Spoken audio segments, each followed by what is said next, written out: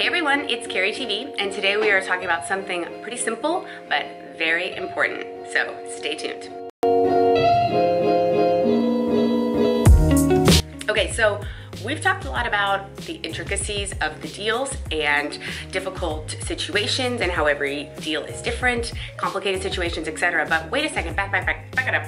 How do you even buy a house? How do you write an offer? I mean, this is something we talk about every day, every week. We're always explaining this to our clients. So here is a step-by-step on how you actually write an offer and how you technically buy a house. So here we go. First of all is the documentation. What's the one thing you need when we're writing an offer? Money. Cha-ching! Money, money, money, money, money, honey! Now, this can come in all sorts of documents. You can have your checking, your savings, your retirement, your stocks, a gift, any and all of the above to show that you have the financial means to put your down payment and your closing costs. Now, nothing is transferred up front. You're not giving a check. You're not wiring anything when you send an offer. You're only showing that you have something to wire.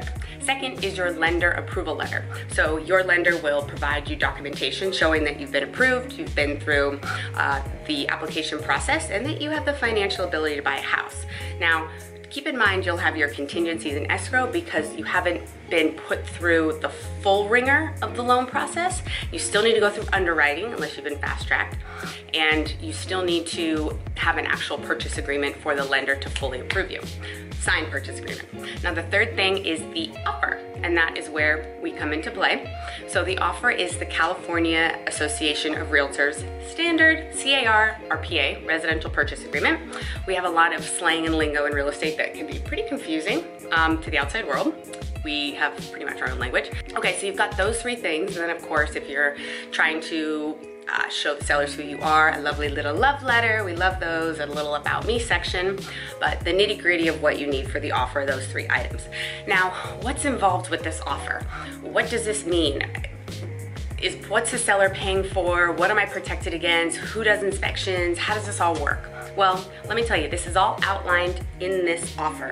So first, it goes through what the property, the parcel number, your purchase price. Now, anything on this offer can be changed with a counteroffer. So the entire purchase agreement builds off of the entire executed contract or deal builds off the purchase agreement. 90% of the time there's a counter involved. Every once in a while you can get the actual offer signed off. It's a beautifully written offer, which we've talked about before. So the offer's written. Anything that's written on the counter only changes that item that it references. It changes nothing else in the contract. A lot of times when you have a few counters and you go to sign it all, a seller is like, well, why am I signing this? I didn't agree to this price, or vice versa, depending on which way it was going. But it's not about that, what's on the contract. It's checked off on one of the last pages subject to the next counter, which can then be checked off subject to the next counter. So you have to get both parties to sign an agreement on the one counter to be the final word. So everything is built off the previous counters and the purchase agreement. So what's next? So it goes through your down payment and then your time frames on contingencies, which is most important. Now the first two are going to be your loan and appraisal. Standard for appraisal is 17 days. Sometimes people lower this, but that's a separate video. Standard for loan is 21 days.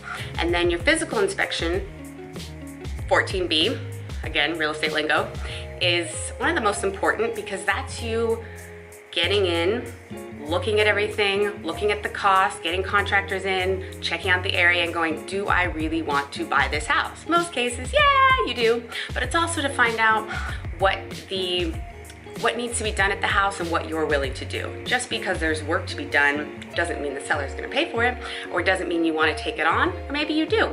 It's all a personal preference. Again, like I said, every transaction is super different. So the 14B not only includes your physical inspection report, but also includes all the review of all the documents. So you've got seller disclosures, escrow documents, title, preliminary title report, NHD, natural hazards disclosures. You have information from the area, neighborhood, escrow documents, there's so many documents, it's out of control, but they're all designed to keep both parties safe. So sit back, have a glass of wine, sit back, drink some tea, and go through all these documents and make sure that you understand them, have a list of questions, because at the end of the day, no one can tell you how you feel about what you're reading. You can ask for advice, of course, but your preferences and where you want to live and the area you want to live and what you're comfortable with is completely up to you. So this is some time for you to go through, reflect, read, think about the house. Now, what else happens in this offer? Okay, so you've got what's included. So you've got this whole house, you're thinking, well, what do I get? Basically, anything that you can pick up and take away, you do not get. So anything attached to the property, so walls, doorknobs, windows, usually built-in microwaves, toilets, kitchen sinks. If it's not attached, it goes with the owners. So basically when you're going through the house, if you want something extra like a barbecue or some furniture, if you like certain pieces that they have, you can write that in. And then what's really important about what's included is your leased items, leased, liens, anything like that. So when solar panels came in, they became such an issue with transactions because buyers didn't realize what they were buying into when it came to the lifetime of the solar panel or how expensive they were. And a lot of times these sellers are under contracts, or these owners are under contracts where they can't get out of it. So it can be anywhere from 20, 30, 40,000 left on their payment, which can make a deal fall apart. So in that paragraph, it asks for disclosures on solar panels, it could be sound systems, any of the above. So they need to let the buyer know right away what those are and what those payments are. It could even be HOA fees. Sometimes they have, not in a condo, but in a community, they'll have an HOA fee. Now, another thing that's included in this is all the inspections and reports that the seller is required to give you. So it will go through the government requirements, escrow requirements, and all the seller disclosures. Now, these all have to be given to you in a certain amount of time per the contract, which is standard 7 days. Sometimes people lower that. So keep in mind this contract goes through all the time frames that are important as you go through escrow. I mean, come on, what else does this contract not do? It's freaking 10 pages. It also goes through the service providers. There's a lot of ancillary services that we use throughout this process, like escrow, title, NHD, home warranty, and who pays for it. The seller has to pay the transfer taxes at the city level, county level, which is pretty expensive. Most often, the buyer does not pay that. So that is pretty much the process in a nutshell. I'm trying to go through the questions I get every time we write an offer, but you're protected with your contingencies. No money's transferred.